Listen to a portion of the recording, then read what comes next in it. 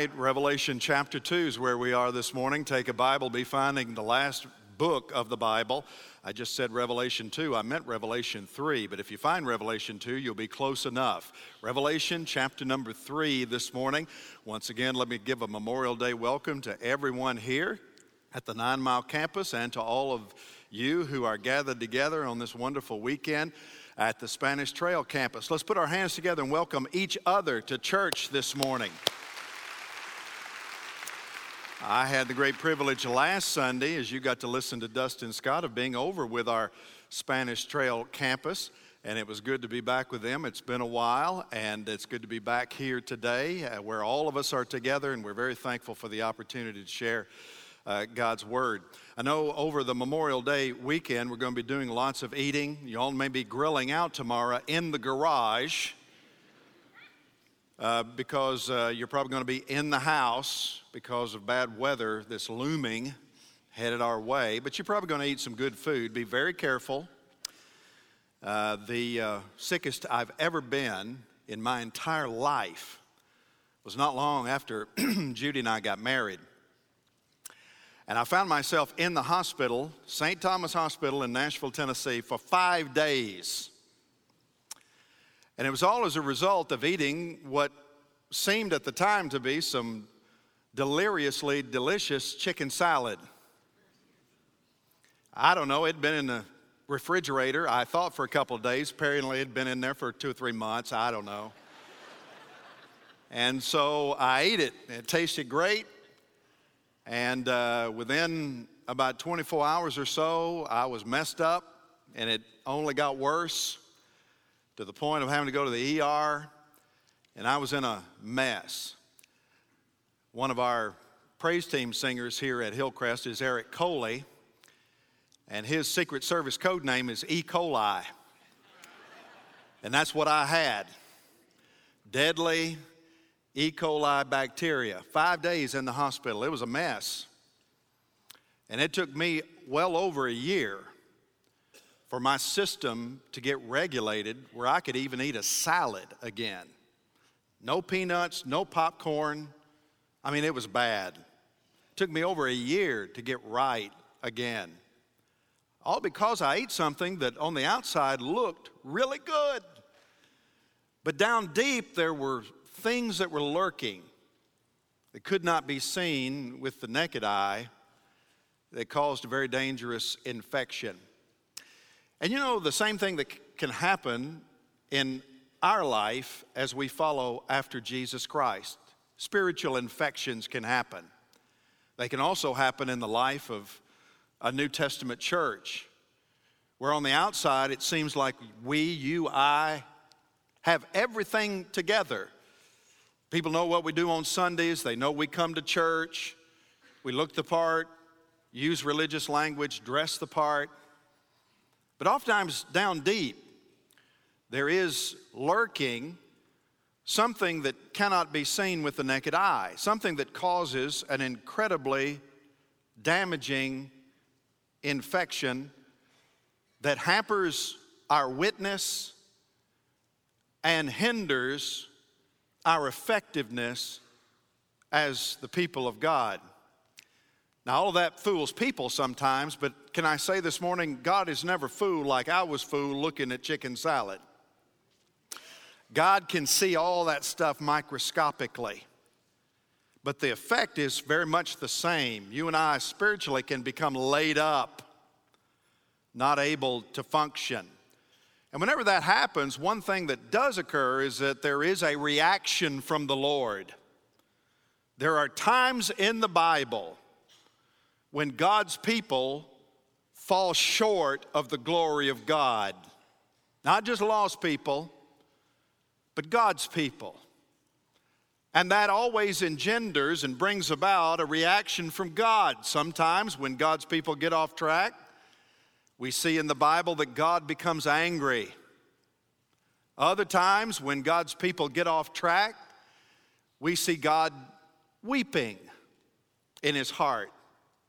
But then there are times when God's people are so far flung afield, they've become so distant from their primary calling and purpose that it actually makes God's proverbial stomach rumble. And that infectious toxin that causes that kind of reaction from God is, in a word, what we call complacency. Complacency. Now, complacency, of course, happens when we become casual and when we become careless with spiritual things. And that was the situation here with a very real church that existed in very real time some 1900 years ago. It was the church at Laodicea. And Jesus here in Revelation chapter 3 has a few choice words that he wants expressed to this church. And of course, he uses the Apostle John to convey it. John, of course, was the only remaining original apostle who's alive at the end of the first century. And the others had died martyrs' deaths, very cruel deaths. John was still living, and his life had been spared, but he'd been exiled, and he was living the latter years of his life on a little small rocky, craggy island called Patmos. But isolation can have its privileges, and it was there that John was given this incredible vision of heaven. It was on a Sunday. He calls it the Lord's Day, when his mind and his spirit was transported to heaven and the curtain was pulled back, and John got to see a glimpse of the eternal kingdom that we still anticipate seeing. And as that glimpse of heaven begins, Jesus, of course, gives him a few words that he wants him to write down. So he says to John, take this down as dictation, because I have some messages to 7 critical churches that I want you to help me to convey. And it's in this final message here, the 7th of these messages to these real churches that existed in real places, in real times in the region of Asia back in the first century, that Jesus begins to give his diagnosis. Verse 14 of Revelation 3. Everybody ready to read? Shout amen. And to the angel of the church at Laodicea write, the words of the Amen, the faithful and true witness, the beginning of God's creation. I know your works. You are neither hot nor cold. Would that you were either cold or hot. So because you are lukewarm and neither hot nor cold, I will spit you out of my mouth. For you say, I am rich, I've prospered, I need nothing, not realizing that you are wretched, pitiable, poor, blind, and naked. I counsel you to buy from me gold refined by fire so that you may be rich, and white garments so that you may clothe yourself, and the shame of your nakedness may not be seen, and salve to anoint your eyes so that you may see. Those whom I love I reprove and discipline. So be zealous and repent. Behold, I stand at the door and knock. If anyone hears my voice and opens the door, I will come into him and eat with him, and he with me. The one who conquers, I will grant him to sit with me on my throne, as I also conquered and sat down with my Father on his throne. He who has an ear to hear, let him hear what the Spirit says to the churches. That's a very familiar passage of Scripture, probably the most familiar of all of these here in Revelation chapters 2 and 3. What's striking about this particular message to this particular church is that there is not one positive word that Jesus utters about this church. Not one, not a single positive thing. Now that makes it unique, because if you read Jesus' messages to the other 6 churches beginning in Revelation chapter 2, you find that he goes out of his way, first of all, to identify in each of the previous 6 things that are obviously right with them, things that they were doing that were pleasing to God. But then he comes to the 7th of these churches, and not one positive. I mean, how would you like to get to the judgment, stand in the presence of the Lord Jesus Christ, and have Jesus look at you and say, you know what, there's not one positive thing I can say about your life. And I don't want that to be me, and yet here's a church that Jesus only has words of criticism for. And that's because they'd become very satisfied with their own life. They were wealthy, comfortable, selfish, hearers of the word, but doers of nothing. And apparently nothing grieves our Lord Jesus Christ more than that. Let me just tell you something. I want your life, my life, the life of our church to be pleasing to God, don't you? I mean, the last thing that we want is to be a people. The last thing I want about my own life is to be someone whose life is upsetting to God, that causes rumblings in the Spirit of God. So what I want to do this morning is take a few minutes, see if we can get beneath the surface of this once great church and find out what went wrong. May I make 3 observations about a complacent church this morning? Not because I think we are one, but consider this preventative maintenance. Amen. I don't want us to ever become one, and neither do you. First thing we notice here is the sign of complacency. And the sign of complacency is always ineffectiveness in terms of ministry. In other words, we bear no fruit for the kingdom of God. Notice again with me verse 15. Jesus says, I know your works. You are neither cold nor hot. Would that you were either cold or hot. So because you are what? Say it out loud. Lukewarm, most familiar word in the passage, and neither hot nor cold, I will spit or vomit you out of my mouth. Everybody in here knows that one of the most important vital signs of the human body is temperature. What's the first thing that happens when you go to the doctor? They put a blood pressure cuff on one of your arms and a thermometer down your throat. Well, at least my nurse does that. I mean, right in there. Why? Because she wants to know what your BP is, what your temperature is. Because temperature is important. And this is the first thing Jesus does as he casts a diagnosis on this once great church that had now become a complacent church. He jams a spiritual theological thermometer in its mouth and he checks its temperature. And he finds that the temperature was neither hot nor cold. It was what? Lukewarm, which in the spiritual life is not a good thing, because that was obviously a big deal to the Lord Jesus Christ. But what does it mean? And why does it matter? Well, context is important here, as it always does when you're properly interpreting Scripture. So let's make sure we understand the context. What is the context? Has everything to do with water. Water, water, water. What we're going to get a lot of tomorrow.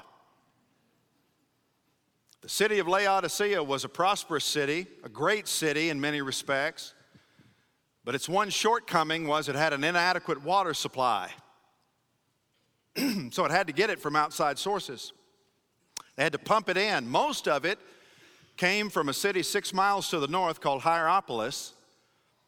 And Hierapolis was known for its abundance of water. The only problem was it was hot mineral springs, most of it. So it had to be pumped to the south, all that warm, mineral-enriched water. And it took quite a time for it to get from one place to another back in those days. And by the time it arrived in Laodicea, guess what? It was fetid. We might call it lukewarm, but it was tepid, at times foul, distasteful water. And part of the problem is, if it ever became really bad, if the citizens of Laodicea drank that water without first going through the means of purifying it, what would it do to them? It'd make them what?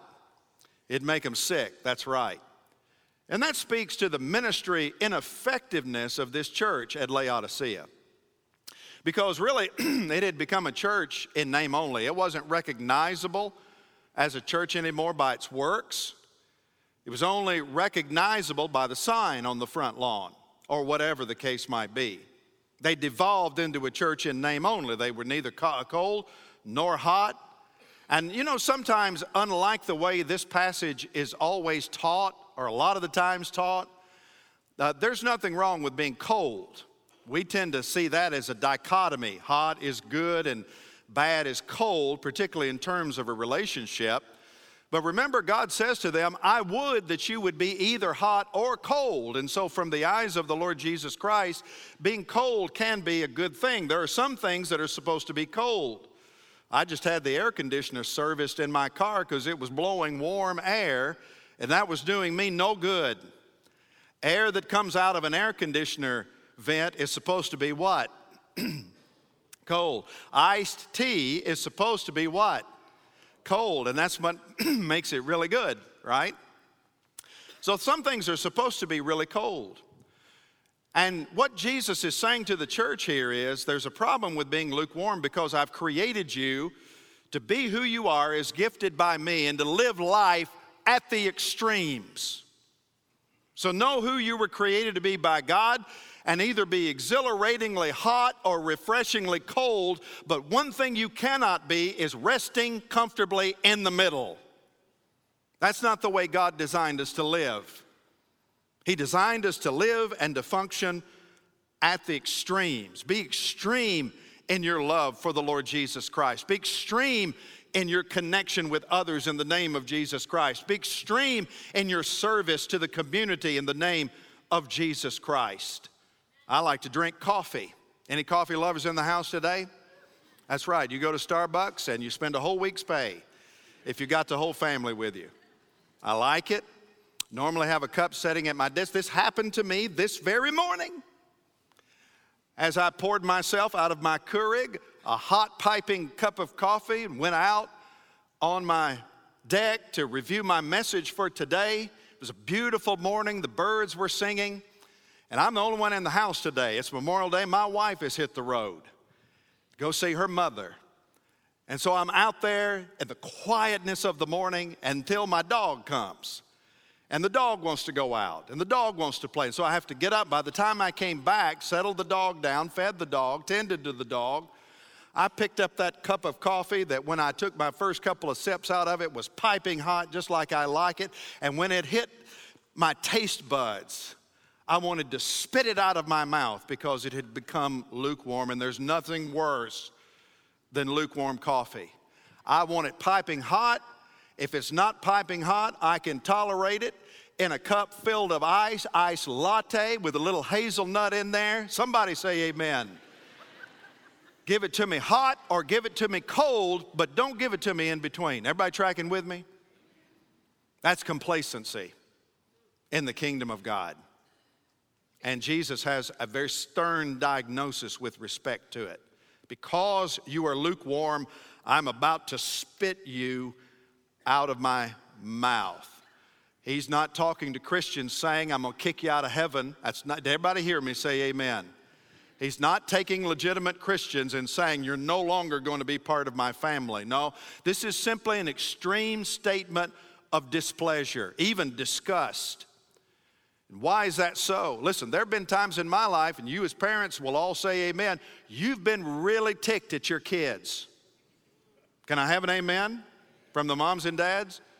And you may have felt like kicking them out of the house, but you didn't kick them out of the house. You didn't disinherit them. And God doesn't do that with his kids either.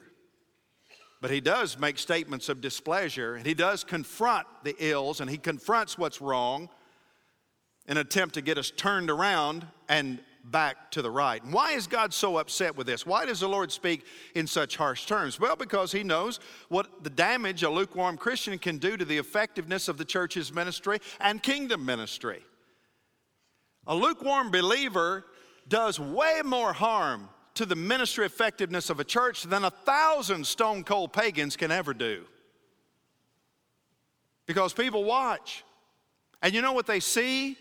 You know what a lost world sees when they look at a lukewarm believer? They don't see any difference. Don't see anything different. They don't see any radical change. They don't see a reflection of the Lord Jesus Christ. They don't see the holiness of God. They don't see a holy man of God. They don't see a holy woman of God. They see, it's like looking in the mirror to a lost person.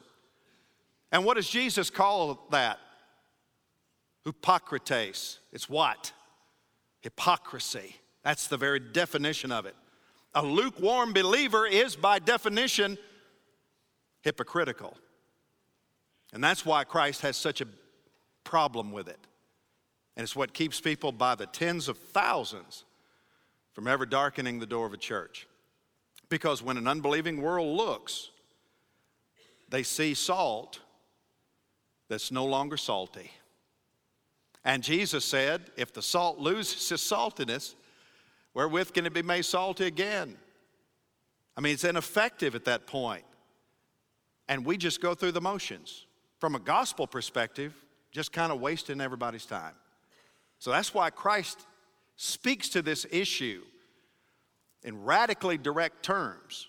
The sign of complacency is ineffectiveness, lukewarm hypocrisy. All right? So that's the diagnosis. We turn secondly to the cause of complacency. That's what it is. How does it come about? Well, in a word, self-sufficiency. We just get to a point where everything's so good that we really don't need God anymore. We're not desperate for God anymore. At the time Jesus dictates this message to John, Laodicea may have been the wealthiest city in that part of the ancient world. Its wealth came from a couple of distinct sources. It was a manufacturing center that became known for its production of wool. They produced a very distinct, unusual, the only place in the world you could find it kind of wool that was black, glossy, and very soft. And it was in high demand, so it made them a lot of money. And because they came into a lot of money, they became a financial center. Laodicea was rich in terms of the banking industry. And so as a result of this high-quality wool, its position as a major financial center, you can understand why Jesus would say what he does here about them in verse 17. For you say, I am rich and have what? Prospered, and I need nothing, not realizing your true condition. Jesus says, I can see down deep. That's what everybody else thinks about you, and that's what you think about yourself. But you don't realize that you are wretched, pitiable, poor, blind, and naked. Very unusual. The most disastrous thing that can happen to the people of God happened to them. Their material prosperity led to this independent, self-confident spirit that led them to believe that they were secure in their own resources and secure in their own abilities. Simply put, that was a church that didn't need God anymore. Oh, they acknowledged God. They gave God a nod. They used the name of God. They went through religious motions, but truth be told, they had everything under control. Man, probably the bank presidents probably went to this church. And who needs God when you know the president of the First National Bank of Laodicea? Right? We just call him. That's what happened to this church. And that's the reputation of the church in our generation, particularly the Western church. We're by and large, we're wealthier than we've ever been, more knowledgeable than we've ever been. These are really good days in a lot of ways. And I'm not against being wealthy. I think wealth can be harnessed and used in ways that honor the Lord. And so there's nothing wrong with that. We could go into a theology of finance and stewardship. We've talked about that any number of times. It's the love of money that causes various kinds of evil, not money itself. And this church apparently had fallen in love with their money. They loved their money more than they loved their Lord. And so they were wealthier than they've ever been, more knowledgeable. Same is true today. We're better educated than we've ever been before in our history. More available things to do than we've ever had to do before. There's probably not a person in here, not many anyway, whose refrigerator's not packed full. We got freezers and extra refrigerators in the garage. We've got 3- and 4-car garages. We got our savings accounts, 401ks, all of that stuff, life plan all mapped out. None of those are bad. All of those can be good. The problem is when they become more important to you than God is important to you. Because all of those things can become idolatrous. They can become idols. We can become idolatrous with respect to those things. And God systematically gets what? Squeezed out. Now, we'll give God a nod. We'll call on the name of God. But usually it's in an 811 or a 911 circumstance, isn't it? Oh, listen, I love the Lord, And we'll ring him up when something gets tight, or when there's a bad diagnosis, or when we lose our job, or whatever the case might be. But generally, we're prone to live like we've got everything under control. And it's that kind of independence that blinds a person to the actual poverty of their real spiritual condition. Again, Jesus uses words here in verse 17 that are highly unusual, strange terms to use when talking about the church. Wretched, pitiable. I mean, my dad say that when I would disappoint my dad. Son, you're just pitiful. That's just pitiful. That's what Jesus says. Wretched, pitiable, poor, blind, and what? Naked, totally exposed.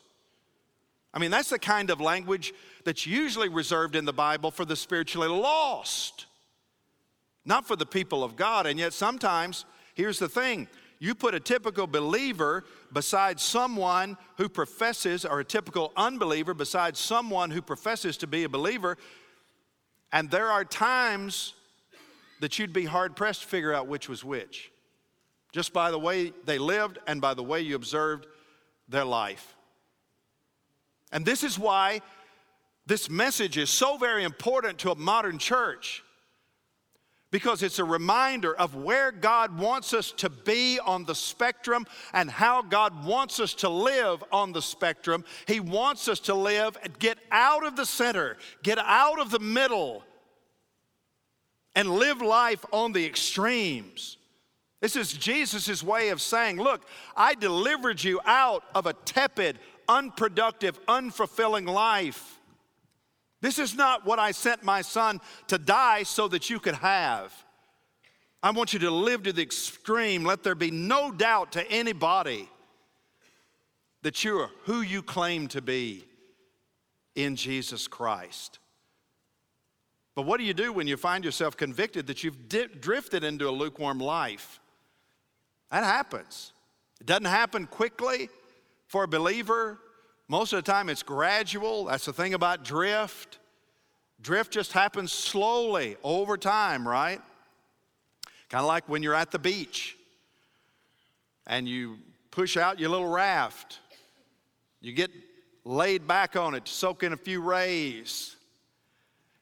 And you went out 90 degrees perpendicular to where you set up camp on the beach. You left mama on the beach. You left daddy on the beach.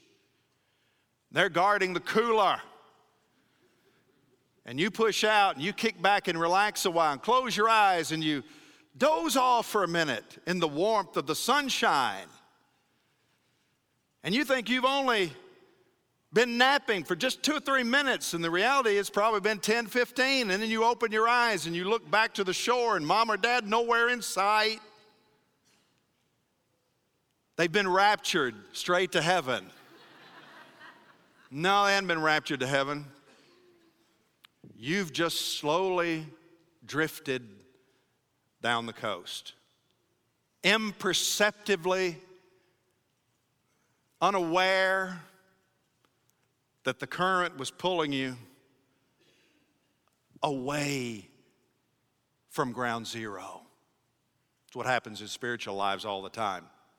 Aren't you thinking, well, we have the scriptures to remind us of where we are today and the importance of where we're to live our life every day. So when you find yourself there, what do? Well, that brings us to the remedy for complacency, and it is, in a word, intimacy. Intimacy with Jesus Christ. That's the only way to live life on to the extreme.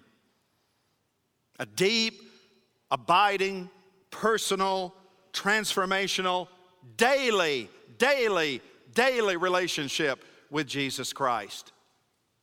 The first thing that happens when you find yourself in a lukewarm condition is to repent.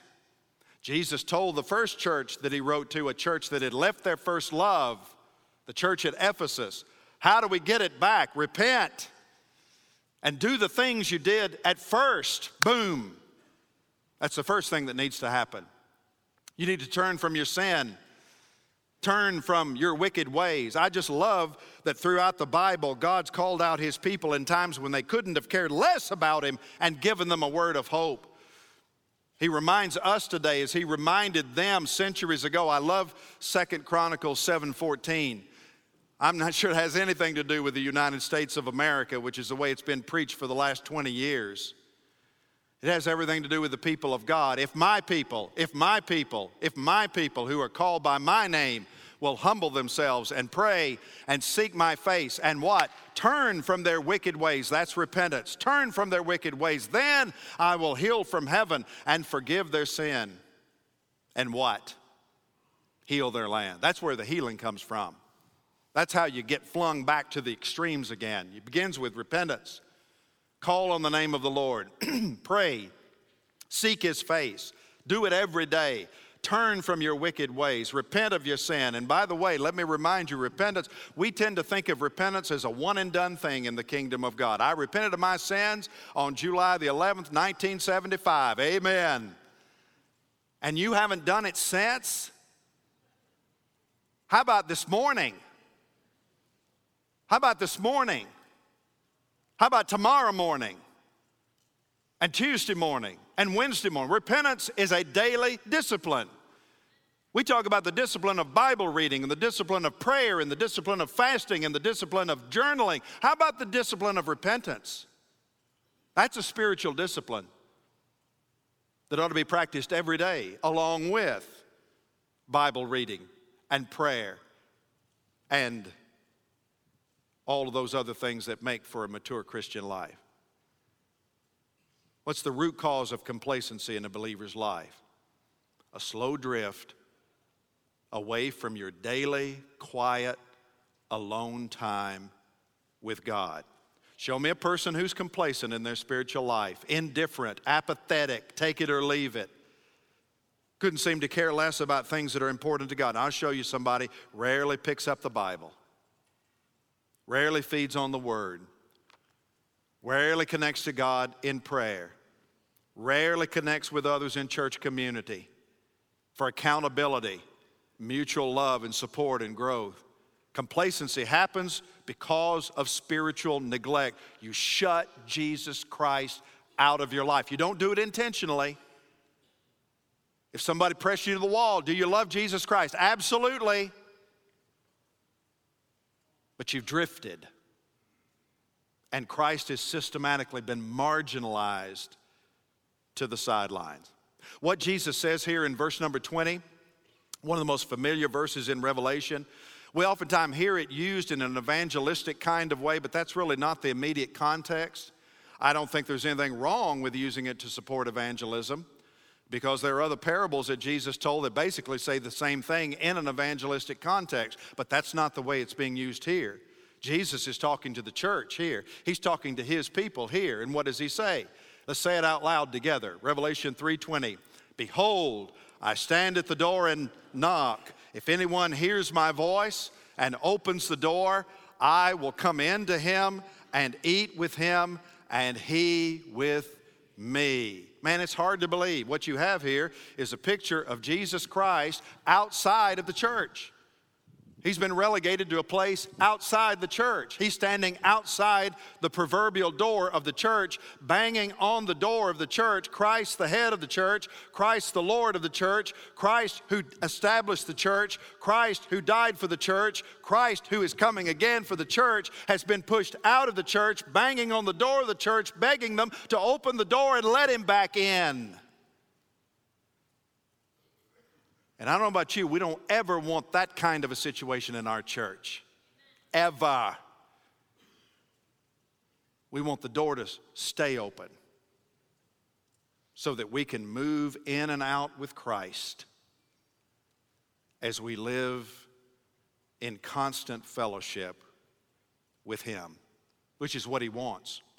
Jesus he's not wanting to be recognized by the church. He's wanting to have fellowship with the church. He's wanting to eat with the church. That's how we know Jesus was a Baptist. Somebody say amen this morning. He's wanting to eat with the church. Table fellowship. Man, that's a picture of intimacy right there. To sit down and dine. This is a word that refers to the last meal of the day. Breakfast was usually to be quick and light. Lunch would usually be on the go or light, if at all. But then you had dinner. And that was the meal that people lingered over.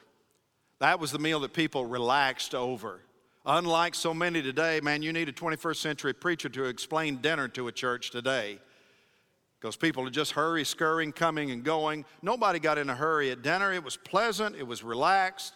It was unhurried table fellowship.